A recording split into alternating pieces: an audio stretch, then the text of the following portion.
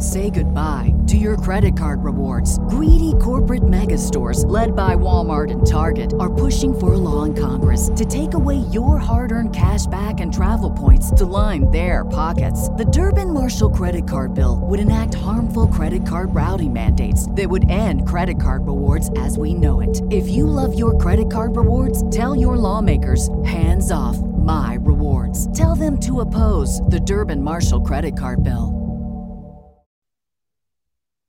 Hello and welcome to The Promised Land, a show all about Manchester United and part of the 90 Min Podcast Network. I'm Scott Saunders, joined as ever by football journalist and United season ticket holder Rob Blanchett. You can subscribe to our show wherever you get your podcasts on Apple, Google, Spotify, etc., etc. And now you can watch us twice a week on Tuesdays and Fridays to talk all things United. So head over to our YouTube channel, hit the like button, comment, subscribe, join the community, do whatever you can. And the link should be in the description of this episode if you're listening on audio. Rob, it's been a big week, apparently, because United have made a decision on a manager. How are you doing? Not bad. It has been a crazy week. We were kind of expecting this. The United machine has been rolling and feeding certain parts of the press with information. And obviously everyone's been chatting away behind the scenes to try and get as much quality information as possible. But yes, the news, of course, is that Manchester United have chosen their manager. I think we even said it on the podcast about a month ago that the board had already kind of chosen their choice. You know, Richard Arnold wanted to put his stamp on this appointment, obviously now as he's the new boss of the football club. And that guy, of course, is Erik ten Hag. So we're going to talk a lot about the Dutchman today, a little bit about what we know, a little bit about how we think Man United will look under him, and some of the more kind of interesting tidbits around the appointment. Yes, indeed. A reminder, you can follow us on Twitter @_Scott Saunders, @_Rob_B, and @PromiselandMU. And we'll get into a bunch of different things today. Erik ten Hag, not quite as confirmed as people would like to believe, but, you know, there has been some developments there. So we'll talk about what needs to happen to get this deal over the line. We'll talk about some potential transfer targets, maybe a little bit of staff talk. And we'll look ahead a little bit to the Leicester game as well, although that's really, the season has kind of ended in a sense. Paul Pogba said the season was dead a few weeks ago, and it pretty much is. It's all looking forward to the next 3, 4, 5 years or whatever. But let's start with the big question, Rob. I don't know if you've seen this, but which British staple meal would you drop? The full English breakfast, the curry, the roast, or the pizza? Have you seen this going around? No, what's this? I literally refuse to choose, and I tweeted about it just before we started recording. And I would just not drop any of them. Full English curry, roast, or a pizza. I'm going to put this one to you as a little bit of like light chat before we get into this Ten Hag stuff. I think I'm a food socialist. So, you know, I think all food is equal. It just depends what you like. I think if I was forced out of those options that you gave me, probably pizza. Oh, but, wow. You know, Wow. I like all the other ones. I like pizza. You know, I wouldn't deny people their right to pizza. But yeah, this is social media in a nutshell. Feels like social media from 10 years ago when these polls would go round and it would be like, shall we ban pizza? Why are we banning pizza again? You know, I'm not quite sure. Yeah, Harry just put in the comments like British staples. No, they're absolutely not. But it's what British people eat, and we are in the UK, obviously. So Italian pizza and Indian curry. It's like, but we eat everything. You see, we are food socialists. We are indeed. We're also Manchester United fans and journalists, etc., etc. And United, I'll put this question to you instead, Rob. Do United have a new King Erik? That's a good one. I can see the T-shirts already and the scarves at Old Trafford. Yes, if he wants it, you know. So I'll give you kind of my take on it and kind of the bits that I know. Erik ten Hag and Manchester United situation has progressed in terms of talks, so that has continued. That's something that we expect. Has Erik ten Hag accepted the job? No. Have Manchester United offered him the job? No. Will he come to Old Trafford as things stands if he gets what he wants? So I think this is kind of where we are with this movement, and none of this is unexpected. You know, Gary Neville said it last week, but it has been said by several people that obviously as Man United's form drops, the race for the top four falls away. the football club suddenly wants to talk about other things in the press, doesn't it? About the future. So this is kind of where we stand now. And obviously a lot of the breaking news from last week had that as its foundation. But yes, another King Eric, I can see it happening. He's really the only choice in terms of what Man United see as a progressive coming to the football club who can maybe be the next big managerial star. So they still like Pochettino. That hasn't gone away. But this is down to Ten Hag now. If Ten Hag wants to take the job, then I think United will offer him all of the kingdom, all of the wealth, everything that he would want. But there's one or two creeping points on the contract in terms of control of the football club that he still wants answers for. Well, that's the thing, isn't it, Robert? I think I tweeted about this, and I think you tweeted about this as well. After the news broke, obviously, a few days ago that United had gone this way, that nothing will change unless Ten Hag is given the power to imprint his style with the players that he wants, with the staff that he has. United have done this thing in the past where they have made sure that, we got to keep our history. We got to force things on the manager. We got to tell them that this is the player that we really want because he's amazing and he'll sell loads of shirts for us and this kind of thing. I think back to Jose Mourinho wanting that he was definitely the one to throw the toys out of the pram and that kind of thing, but he would want certain players and then he would or want to sell a player. I'd take Anthony Martial, for example. He wanted to sell Martial for Ivan Perisic. I remember that was a thing a few years ago, and it didn't happen because Martial was the favorite player of somebody upstairs, I think it was, or something like this. It goes along these lines, and now Martial's out on loan at Sevilla failing. So, the manager has to have full say and full ability to do what he wants with this squad, to weed out the bad characters, to imprint a style of play with players that he thinks are technically able to carry out his style of play, and to the power to change everything, because United have not really given their managers that much full control and full power over the last few years, and it's ultimately bit them in the backside. So what needs to happen for this to happen, Rob? Well, look, football clubs in the modern day get run by committee. That's how it works. You have your commercial arm, your football arm, and the idea is that they come up with a project that goes like this and that you find a way forward. So let's just dig out some examples so fans know what we're talking about. When you look at Liverpool, when FSG took over the running of the football club there, they had a committee in terms of their transfers, their vision for the football club, rebuilding the club in terms of the vision of the Boston Red Sox, like they did there. They took a team that was floundering, a great giant, and made them World Series champions again.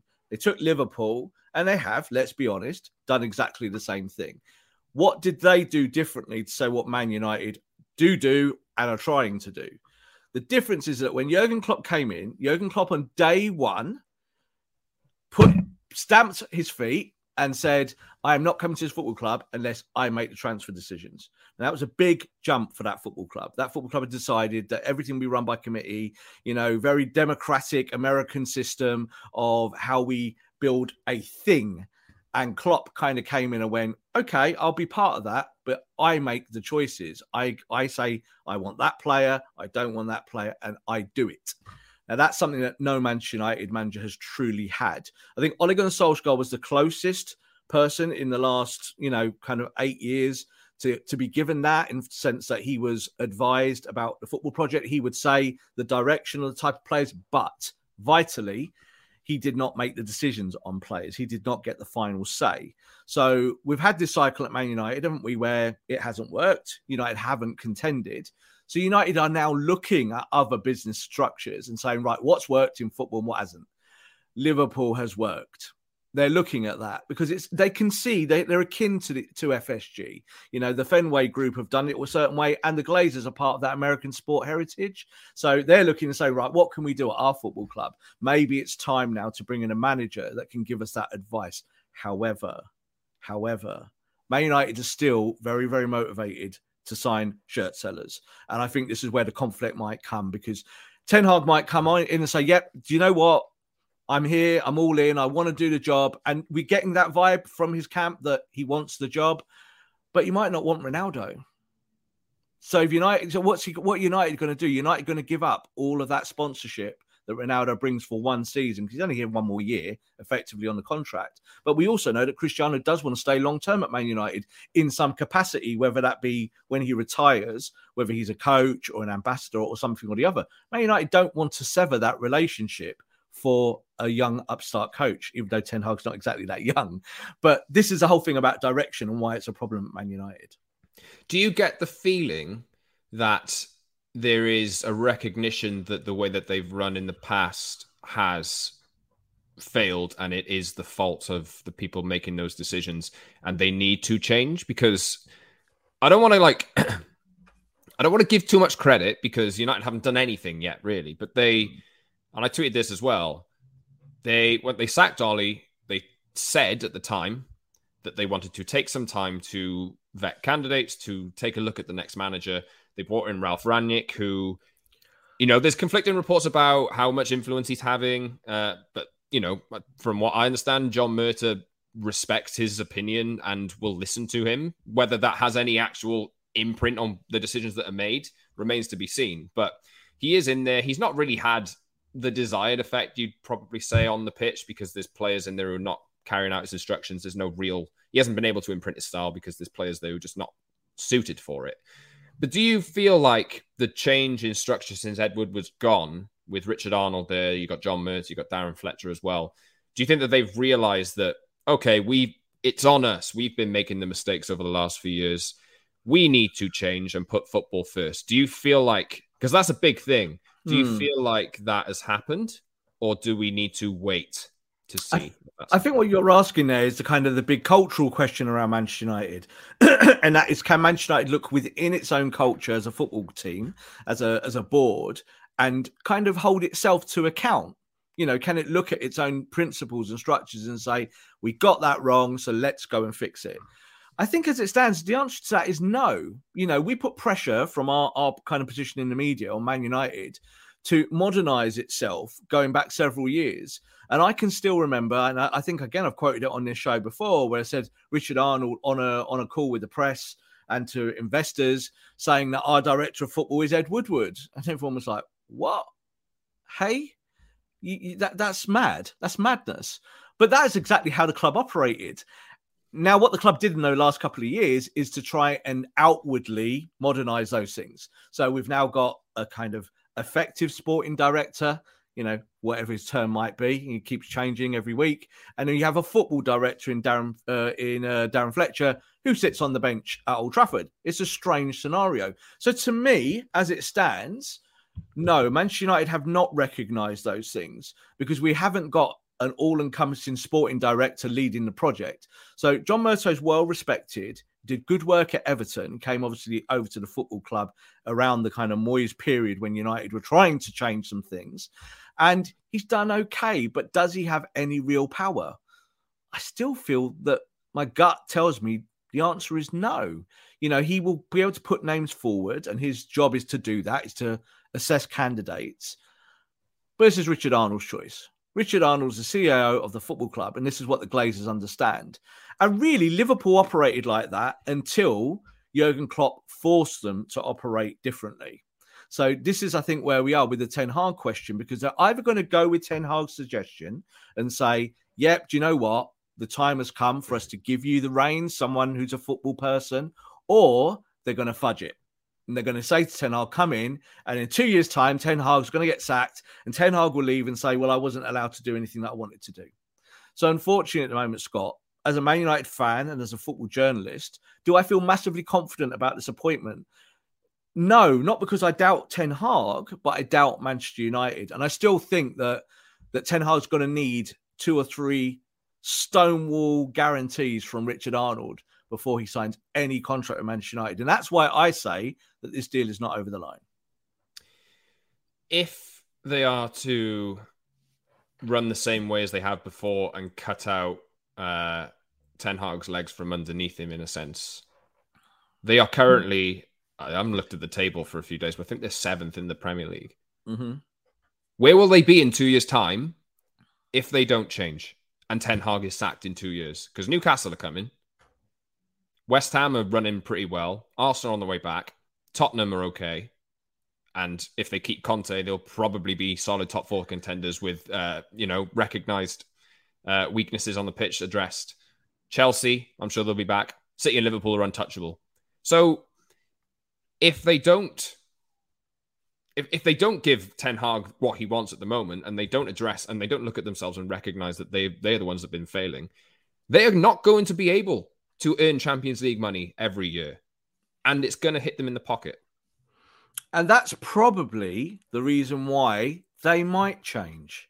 So as soon as they realise that their finances are affected by their poor football decisions, they might then go, let's try something else. Because I think this is what this board does.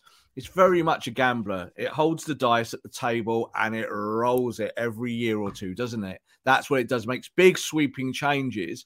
And then you look into the changes, you're going to go, it doesn't really make sense, but I get why they're trying something a little bit different. So these structural things have changed. But I'll say this, Man United's board of 15 people, around 15 to 20 people on it, still is completely populated by people who know nothing about football, and they make a core decision together. So Richard Arnold is the link really between the Glazer board and the whole board is Glazer family members. You know, you go look on the website, all their names are listed there. It's someone Glazer, someone Glazer, someone Glazer. It's a family-run business to them. And then you've got Richard Arnold now, who, like Ed Woodward, was this go-between, but Ed was much more involved in the football project than I would like to see Richard Arnold involved. But unfortunately, this decision is going to be about Richard Arnold. It's going to be about what man he wants for the job. And he's wanted Ten Hag for a while, and we've stated this repeatedly. You know, he's been his number one choice. So whatever they kind of say to Eric Ten Hag to get him to sign the contract and do it, doesn't mean it will happen. It just means that that's the agreement at that moment of time. Let's be honest. Van Gaal asked for certain things. He got some of it. He didn't get all of it. He failed. Mourinho, exactly the same. Big first transfer window. Ibrahimovic, Pogba, Bailly, Mkhitaryan. After that, not a lot.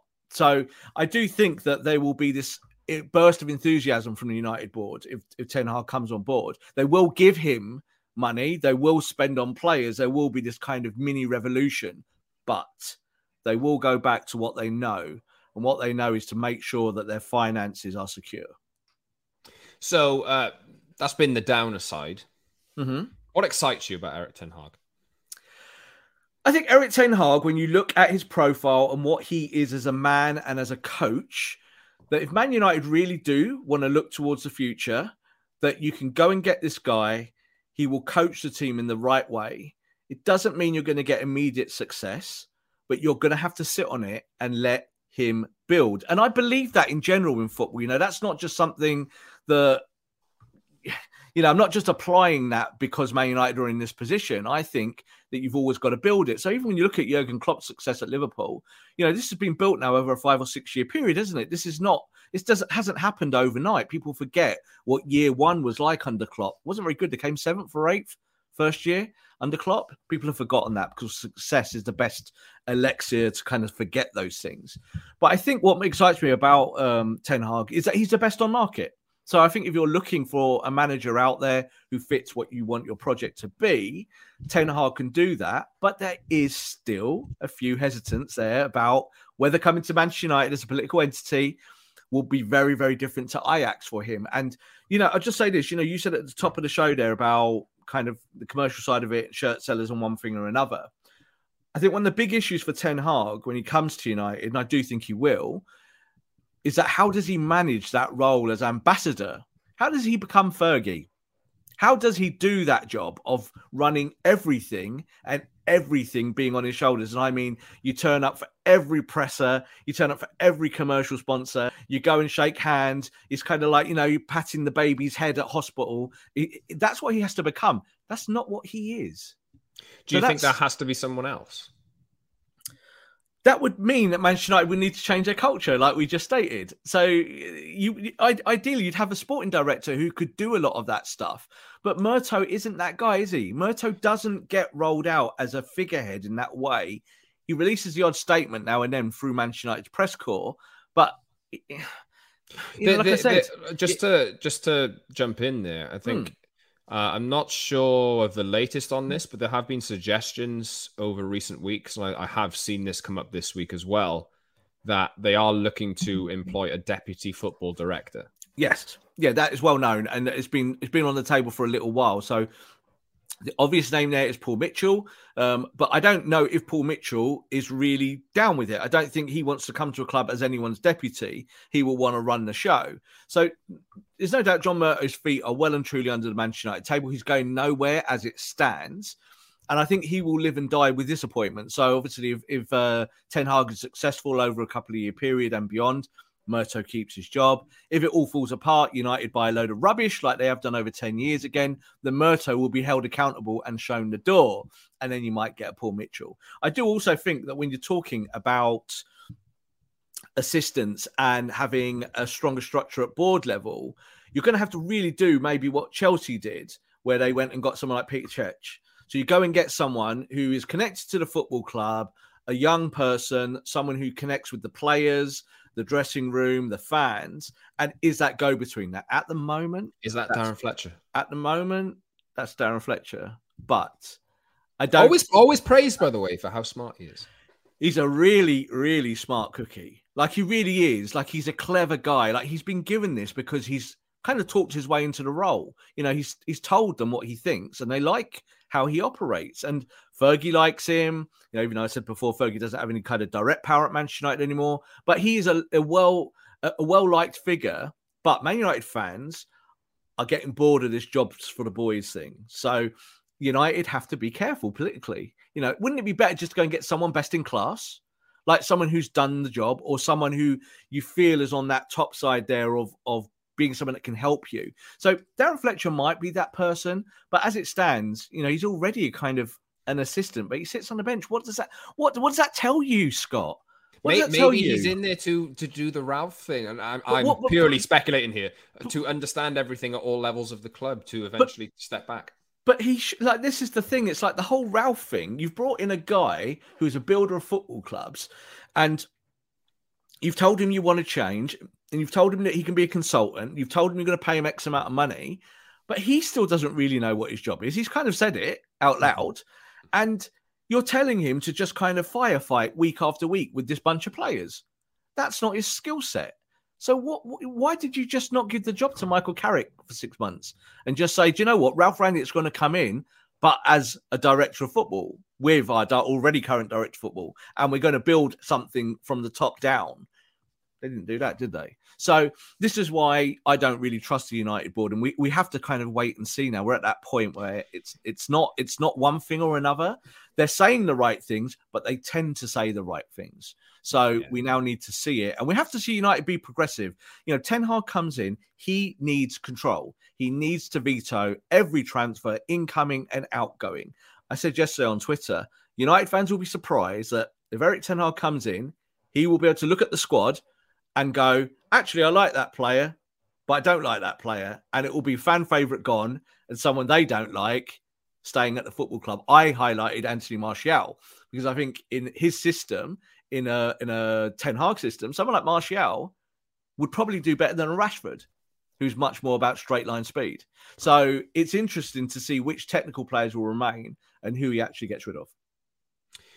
Yes, indeed. That leads us on nicely to the next question, actually, that I was going to ask. Although I would say before we move on, like, the jury has been out for a long time with United fans on the board. Everybody now recognizes, after 4 or 5 failed managerial appointments, that it's not the manager. And even a fair weather fan can recognize this now. Yeah, everyone can recognize this. So and they have to, the proof is in the pudding, ultimately. You know, they have some time to make changes, but we'll know within 3 months. Do you think? Yeah, it's about responsibility, isn't it? It's about, you know, if you're the custodians of the football club, it is on you no matter what happens. So if you do well or badly, it's like everything that we do well, everyone pats themselves on the back and we move on, you win games and everyone's happy. When you do badly, what happens? Manager gets sacked. That's kind of the pattern. It's not a case, again, with the Glazers want to win or lose, because I think every owner in football wants to win. But there's always the complication of money and about how you run your business. So the Glazers have spent all this money over time. Man United fans would say to me, no, they've not spent a penny. It's our money. Well, they run the football club. They own it. They control the coffers. They spent 1.25 billion and won nothing effectively, got no closer to winning the title. So you've got to keep evolving. And that's really important. Can this United board evolve? I think that is a huge question. And I don't, even if they get it right, Scott, like I said, they get it right, and in 2 or 3 years' time, Man United won the title, does that mean the Glazers are still running the club well? It doesn't mean that. It just means they kind of rolled the dice and got a 6 this time. This is how it works sometimes in football. Of course, with the more kind of deliberate structures like Manchester City, you're seeing other football clubs now copying that, say like in Aston Villa, Newcastle, they're all going to copy that structure. If United want to be more like Liverpool, they've got to do more Liverpool things. And that's something they haven't done over time. And that's on the board. It's up to the board to make these choices. And then, you roll that dice one day, Scott, you get lucky. You find that player comes into your football club who just burns it up. You find that one leader, your Cantona, changes stuff and makes you go from a decent team to a really good team. This Man United squad has got holes in it. But pound for pound, it's still got decent players somewhere in there. It needs a coach. It needs a philosophy. And you need some kind of belief around that while you build and bring other players into the football team. And it's also needed a coach who is able to bring the best out of players and has a track record of doing that. And I was reading a summary piece yesterday of like things that his current players or former players have said about him. And a lot of them were... he sets us. He knows he's tactically savvy, and he got the best out of me. And that was not one player saying that. That was several. His man management is very Fergie-like. Very Fergie-like. It's quite firm, quite tough, but does put his arm around players when they need it. Now, some managers are not good at that. Some managers are fantastic at it. Like Ole was good at that. Ole was good at managing people, but it didn't translate to saving his job at the end of the day. But Ten Hag is also an acute tactical entity. And that's also what you're bringing in. So you want someone who can do all of these things, don't you, Scott? That's the idea of a manager, to a coach to come in and be able to review stuff. You look at what Ralph has said. Now, Ralph is that kind of guy as well. But Ralph hasn't connected with his players because his players don't want to connect with him. They don't want to play for him at the highest level because he's going and they know it. But if you bring Ten Hag in, I think Ten Hag needs to have a big period of like maybe a year, and it will take that long, where he gets to know these players and he can siphon out the players he doesn't want. He can bring in players of his own ilk. So, we can talk about Anthony and Timber and players like that who are his own boys that he might like to add to a Manchester United squad. But then you might find that someone like Harry Maguire does all right under him. Someone who could be able to bring the ball out from the back, doesn't have the pace. But, we saw with De Ligt going back over time that he's played with a centre-back that doesn't have pace. So these things are there to be answered, aren't they? These big questions have to be answered by the manager, but he needs time to answer those big, big questions. Yes, he also needs a number of things that we've already touched on in the show, but I think we should maybe speak about it a little bit more at length. So... from what we understand, Ten Hag would like to get his way, in a sense, in terms of staff appointments, style of play, players who are able to fit that style of play. Veto on signings. United don't, obviously, I think we've reported today that United are willing to break their transfer record for Declan Rice. But he would like to have a veto on signings. United don't necessarily need to break transfer records. Liverpool have shown that they can buy a player for a few million quid and turn them into major stars. Mo Salah cost 30 million, 35 million quid after a good few seasons at Fiorentina and Roma, and is now one of the world's best players, having scored 20 Premier League goals a season for 5 years or however long it's been. And that is possible to do. United don't have to spend another 1.2 billion to get back to the title. I saw something, this is TalkSport, obviously, but somebody told me that TalkSport said United need to spend another £1 billion to compete with Liverpool and City. No, they don't. No, they don't. So what does Ten Hag require, Rob? Well, let's have the juxtaposition on that and completely counter what our own argument is here at the moment. He needs money, first of all. He does. Yes, he does. He does need money, and he does need players. And this is when we talk about the culture of Manchester United, where we're talking about in terms of how do you change certain things. Man United do believe that you have a problem, you throw money at it. That's what you do. That's how they've always worked. So this is why this is not necessarily about money, because I do think money will be made available. So Ten Hag will get those guarantees around having a big pot of cash to spend. It's more for me about the fundamentals of the philosophy and finding players that fit your system. So there's several ways of looking at this. You've got to promote youth, because that's where you get at them early. You get them at 15, 16, 17, 18. And you teach them the Manchester United way that doesn't really exist at the moment. But what you are teaching them is the Ten Hag way. You're giving them a plan for development. Then you go and get young players who are not at the football club and you develop them, the 20-year-olds, someone around that thing or ilk of who can help you immediately, but you're going to give them time. And then you go and find those experienced players that just fit the DNA of what you're trying to do. That takes a long period of time. You just talked about Declan Rice there. Declan Rice, for me, and again, last season, I was saying, Declan Rice, is he that good? That's what I was saying. I watched him a lot for West Ham. He was doing well, but when we're talking big transfer fees, you're talking about world-class players at the highest end, do I want to pay 100 million for a Jack Grealish? No, I don't want to. I don't believe he's world-class. I think he's very good, but not world-class. Declan Rice, for me now this year, has stepped into the world-class bracket. He really has. West Ham are where they are because of Declan Rice.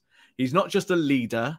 He's a superb footballer. He's probably the best box-to-box midfielder in the country, or at least one of them. And he's someone I think who's going to get better. So he's English, Rob. He's English. So the big thing for Man United fans at the moment is this whole England FC thing. We don't want more English players. Well, you weren't saying that when we were signing Rio Ferdinand and Wayne Rooney years ago. So and Jadon Sancho. So calm down. This is not about nationalities. There is a link with the United board that England shirt sellers sell more than shirt sellers from any other part of the world. It's true. If you do well for England and you're a superstar, you sell tons of shirts everywhere across the planet. It's true. That market is a real thing for Manchester United. However, we're talking about getting the right player. So if you want the best in class of what you can get, yes, there are plenty of really good midfielders out there, but Declan Rice is a really good start. Would I pay 100 million for Declan Rice? Yes. Do I care if Man United pay 150 million for Declan Rice? No, because it's the Glazers' money. It's not our money. It's their money. Ultimately, like I just explained, they control the coffers. And I think they would quite like, in a World Cup year, building up to Qatar, someone like Declan Rice. There is that kind of commercial fit there as well. He would be the next Roy Keane, wouldn't he? He'd be given, a prominent shirt number. He'd be on the TV puffing his chest out and saying, "Come on, lads, this is what we're going to do." And it all fits the whole MO of what United like. And I think one thing with Declan Rice as well, I am a massive fan of Declan Rice, and I agree with you. I agree with you. As much as spending, I don't know how much United will have in this summer transfer budget, and if it's a lot of it going towards Declan Rice, and maybe that's a problem. But ultimately, I look at Declan Rice and I think a club pays the amount of money that they feel is worth it for a certain player. It's not on the fans to decide how much a player costs, not on the player to decide how much a player costs. If United decide that somebody like Declan Rice is the right fit for them, then great. That's what they need to follow. And I look at Declan Rice and I see his ability to carry the ball forward. I see his ability to make tackles. I see his ability to cover ground. I see his ability to puff his chest out, like you say, and take a game. I see the way that he talks. I see the way that he's 23, 22, 23, and he communicates so well. He strikes me as a leader. He's West Ham's captain. All of these qualities and the fact that he does need to step up, and he's done it for England as well at international level, shows me that he is a good fit. And I think he would be a worthy signing for United. He's a force of nature. And this is why I always highlight when I talk about Declan Rice about my opinion a year ago and 2 years ago, because I think it's also fair to say, and football fans don't always grasp this, especially when journalists talk about it, that your opinion can change. You watch a player scientifically. No, it can't.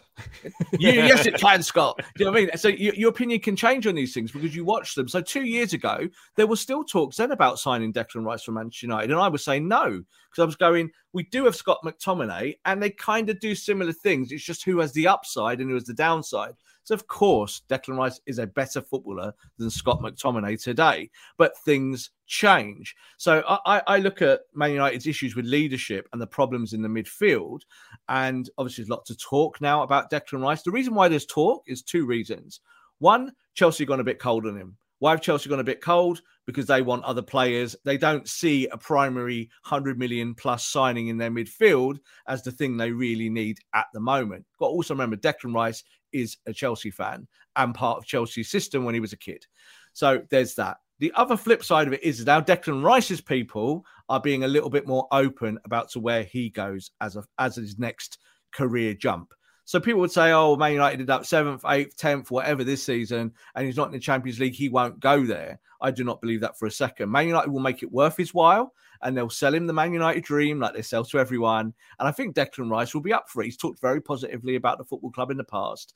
And it's Didn't he also say at Old Trafford was one of his favourite places to play? He did, as did Jack Grealish a couple of years ago. So Jack Grealish was very much like, oh, I love Old Trafford, my favourite place in the world to play. Oh, I'm excited for Man City. So it's one of these things. So Man City have also inquired about Declan Rice consistently over the last 12 months, but it's not really their style, I think, to kind of add that type of player in there at the moment. They might want him after the end of the season, but they're looking at forwards. They're trying to move things around. There will be players, I think, leaving their football club, even, a surprise. A Rodri Declan Rice midfield at Man City under Pep doesn't scream fit to me. And that's the problem. So why do they need to spend over £100 million on a player that does Declan Rice things when they've kind of got players who already do Declan Rice things? So Man United, in terms of need, they need a Declan Rice. So this is, I think, where the conversation has shifted.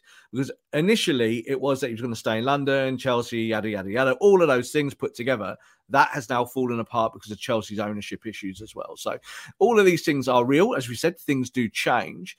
And I do think that Man United are going to go and get one player from day one, like who is the marquee signing on day one of the transfer window. There is no one better in his position for that. According to me, my own humble opinion, than Declan Rice. I do not care what wage he's on, and I do not care how much he costs. You just got to go and get the right pieces. Obviously, we should talk about Calvin Phillips as well. Someone else is very much in that conversation. But it's a kind of wait and see, isn't it, about blending and making sure that you can get all of the targets you want. Because the truth is, you never really get everyone that you want in one transfer window. Yeah, let's talk about, well, it seems to me, and like obviously we at 90 Min reported the Declan Rice story. I think it came out yesterday. It's doing the rounds today as we record this on Friday. But, it seemed as though all the media in the UK was waiting for decision on manager to come out. And that came out earlier this week. United have leaned towards Ten Hag. And then, boom! Transfers. Calvin Phillips was one. Obviously, we've got Declan Rice. I haven't seen Yuri Tielemans' name come up yet, but he's on the market for 25 million. That's going to happen at some point, isn't it? I'll buy him tomorrow, So would I. And maybe that's the two that you buy. But mate, I think United recognize, I think they need more than maybe one midfielder. And it's not only midfield that's been linked with, something that United need to fix. There's fullbacks, there's centre-backs. Jurian Timber is another one. Anthony's another one that's been doing the rounds for a little while and has obviously perked up a bit with Ten Hag's, the progression in that narrative, in a sense. And there's other players too that I'm forgetting to list here. But Calvin Phillips. Let's talk about Calvin Phillips. What's your opinion? Calvin Phillips. I think Calvin Phillips has done fantastically for Leeds. I really have. And obviously when he's represented England, obviously at Euros specifically, again, did very well. A very natural partner for Declan Rice in that England midfield. If you play Gareth Southgate football, do you want Gareth Southgate football at Manchester United? Is that a step forward? So this is why it's a weird thing. Like again, I can see why United are hunting out both these midfielders and looking at the options because it's probably a case that you'll get one. You could get Calvin Phillips if he decides that he's willing to, cross the Pennines and make that unthinkable walk from Leeds to Manchester down the M62. And around his price bracket, we're talking sub 50 million, then Manchester United might look at that and go, yeah, we like the value of that. That's something that we could work with. I don't really see them both being the answer to Man United for, we've just said that we don't care about prices, but if you're going to spend money, then you do need to spend it wisely. So for me, it's Rice +1. That's how I want to look at it. That's how I would be building this project, the next stage of this project. I like Calvin Phillips. Is he a guaranteed, take you to championship level, winning the title midfielder? I don't know. He does get injured. He's had injuries this year. Little Knox hasn't seemed to be fit for a long period of time. Really big part of the Bielsa downfall because he was so integral to their system when they were doing well, and also when he was out of the team, they collapsed. So it's a difficult one, Scott, is what I'm trying to say, because I just think that there are so many positions you need to buy for. You need another fullback in this team. You might need another creative midfielder. You might need a wide player as well if you're going to lose Rashford. You certainly might be looking at a striker because Cristiano is very old. So there's so many positions that you need to kind of assess quickly. But the other side of this is that United do need to clear the ranks. You cannot have the wage bill that they have and effectively target bigger players. But you just said that, Anthony, Timber, there are people out there, there are players out there that have got big profiles or growing profiles that you could go and get before they become superstars, before they really become huge players where their transfer fees go beyond the things that you would say are normal. And this is why you go and get someone like Erik ten Hag. You say to him, tell us who you want. Tell us who fits your project, because you know what? The players who come into this football club have got to be able to play your style of football. And this is the thing that's never really worked at Man United, is that they've bought plenty of talent. It's never worked, has it? We've never seen a coherent squad. It's a funny way how that's worked over the few years, because you think of, I've started supporting United in the 90s. I was born like 89, so that was when I got to see them. Thank you very much. So young, but United have never, until this era now, have never been the club that have gone out and bought the finished article. They've always developed their own players and made them into superstars, kind of like what Liverpool are doing. That was always the philosophy. The philosophy of the football club is that, we don't buy stars, we create them. So that was the catchphrase throughout the 90s. So that was how it was. You went into your youth system, you plucked one or two out, you left it for the year. Then the next year you go back, you pluck one or two out, and you have that cycle of creating the next player you need for a position.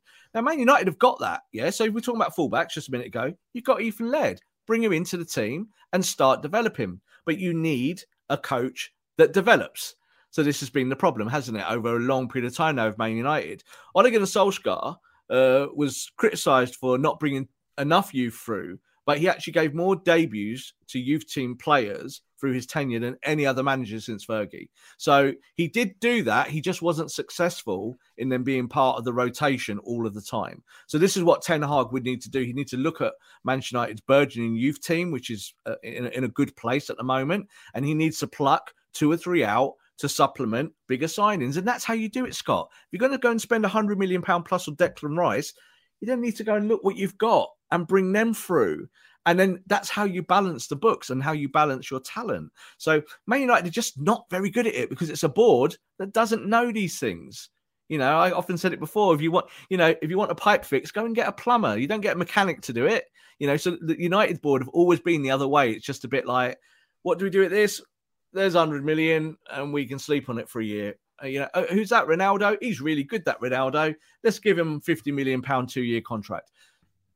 It's a crazy way of doing it, but you do need more balance. And this is why the Ten Hag appointment could be exciting, but only if he gets that true power. Yes, indeed. We'll revisit transfer targets over the next few weeks. It's inevitable that it's going to happen on future shows. It's going to be non-stop. Yeah. And another thing, you're talking about youth there, Rob. Another thing that you've seen this week. Obviously, we know that Hannibal's been training with the team.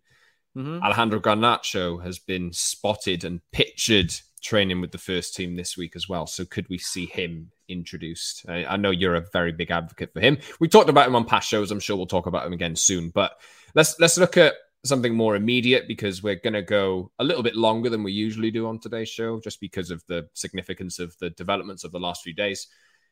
Will we see an immediate reaction in the Leicester? I've written Leicester. Leicester played last week.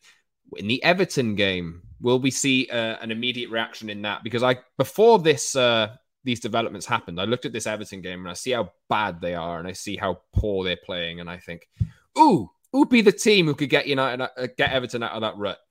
This United team looks like it.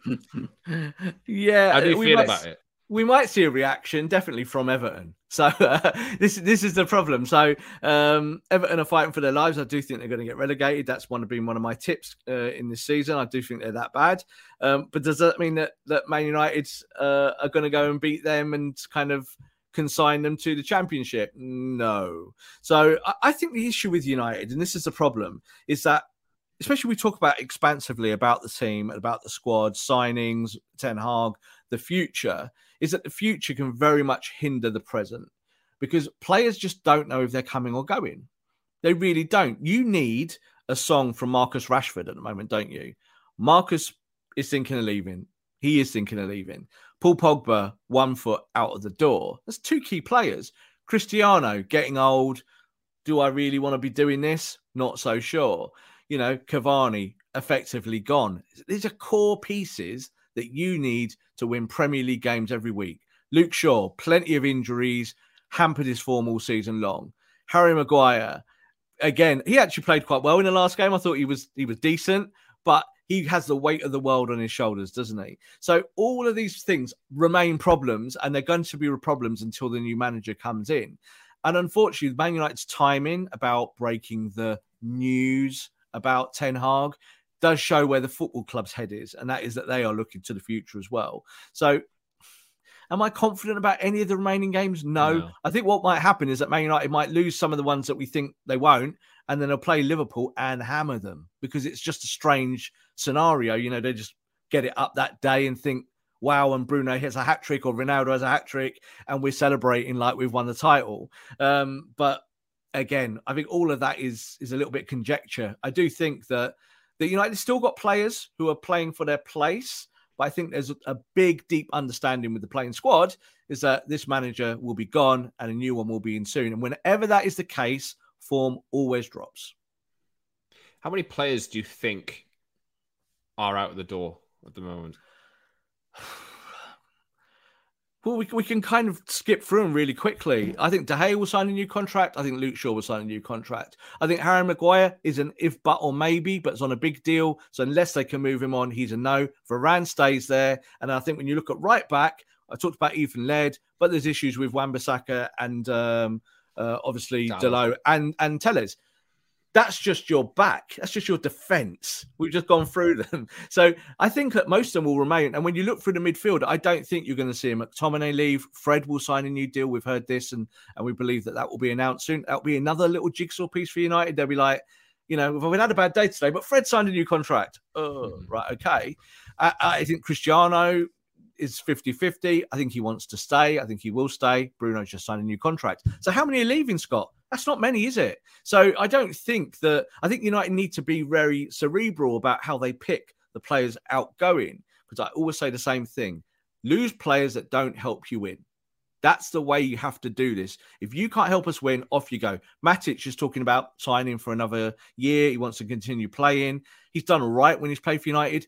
Get rid. Mata, get rid. There's plenty of players around the fringe. Jesse Lingard, gone. So many, but you have to do it with a natural order. If Cristiano cannot help you win next year, pat him on the back, thank him for everything, big hugs, big cuddles, off you go to the MLS. Goodbye. And you do it without a tear in your eye. You just got to do it because it's about the business of football. So there are plenty of players that will be outgoing. Cavani is another one. And Man United will have them resources to reinvest in improving the squad. I think I saw the other day that the players that are out of contract will free up around £700,000 a week in wages. If you think of Paul Pogba, Jesse Lingard, Cavani, Juan Mata, I think there might be one or two I'm missing as well. But yeah, like once upon a time, not so long ago, 700 grand on wages a week would have been able to get you 10 players. Might get you 3 now or 2. So that's not great. You see, so this is the problem, that you might lose 10, but you can't just bring in 2. You're going to have to bring in 2, plus maybe 2 kids, plus maybe 1 or 2 unfashionable signings of around £10 million. So it's about brokering deals. And that's what Man United have not been really good at. That's the bit that United have suffered at, is finding their scouting network, allowing them to go and get their next Julian Alvarez. You know, Man City are great at that. We're not that good at that. So 700 grand a week, people go, it's a ton of money. In modern football, it really isn't. It's not too far away, Scott, that we'll be having a player on £1 million a week soon. It will happen in the next 2 years. It's heinous. It's disgusting. We should have wage caps, in my opinion. But this is where we're going. And Man United, unfortunately, like to lead the way with the wage bill. Let's leave off, Rob, in a minute. I don't know whether you have any final thoughts, but I would just like to ask you one final question. And if you have anything to add after this, feel free. A couple of words to summarize how you feel as a United fan as it stands now. Do you know what? I don't want to be one of those people that just buck trends or say something to annoy the United fan base or our viewers or whatever. I feel all right because this is a problem that is going to take years to fix. So if you don't feel all right today about it, you're never going to feel all right about it. Every time we lose, you're going to just be heartbroken. So I look at this with the United. You know, I talked to, again, a fan from, you know, similar age to me. And in fact, it was Andy Mitten was talking about this the other day as well. And we said, we have kind of seen this all before. You know, we saw it in the 80s and in the transition to Fergie. And then during the Fergie years, it was horrible. The football for the first 4 years was horrid. And we watched it every week like this.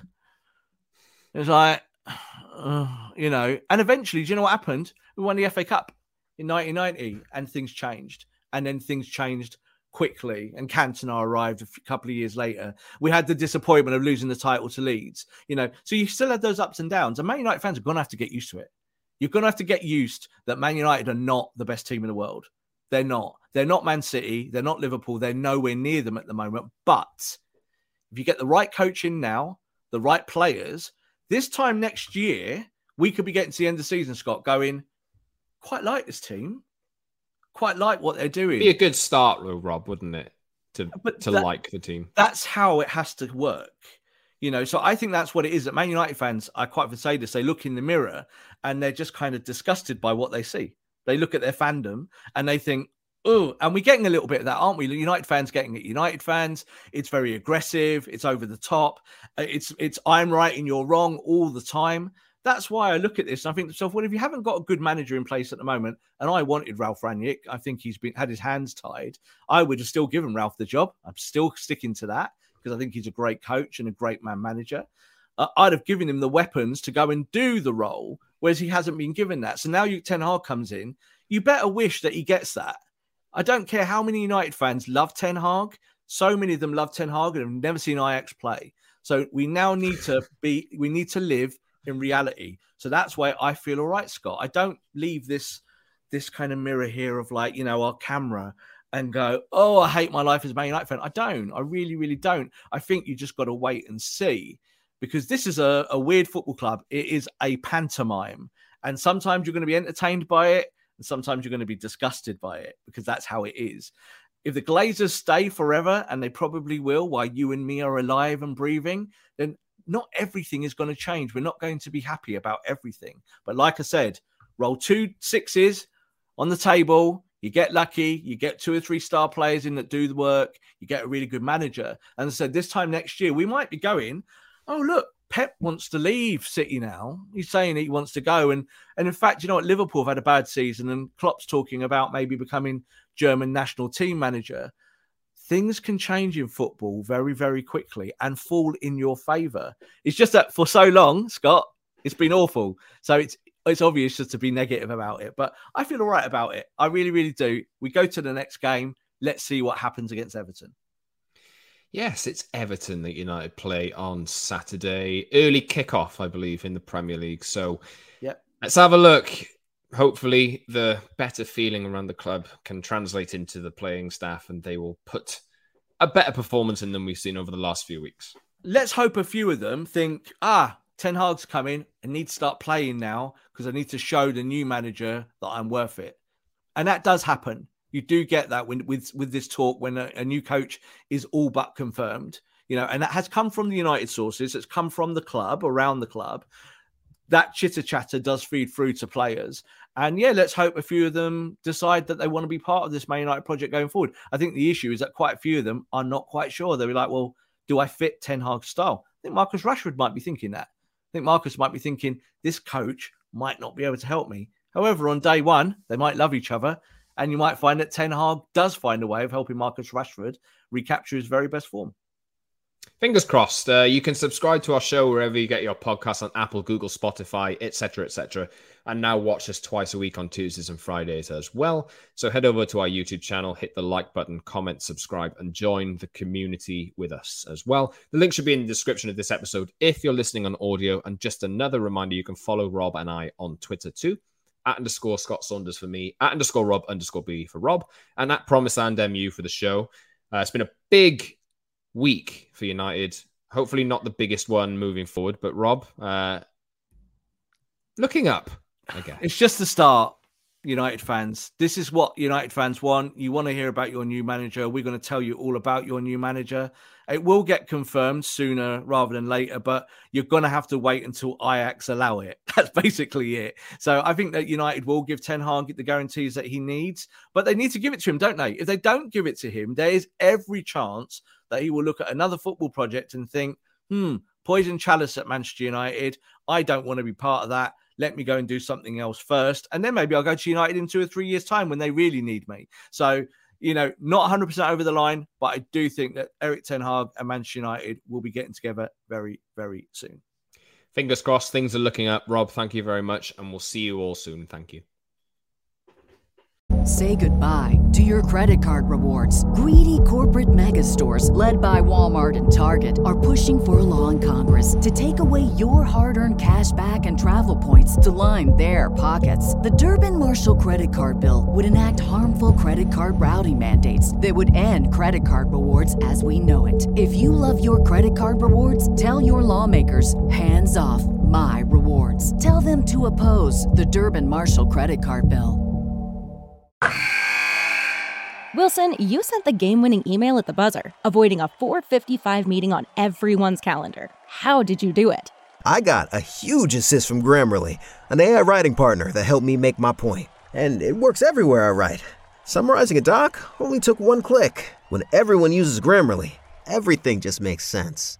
Go to Grammarly.com/podcast to download it for free. That's Grammarly.com/podcast. Easier said, done.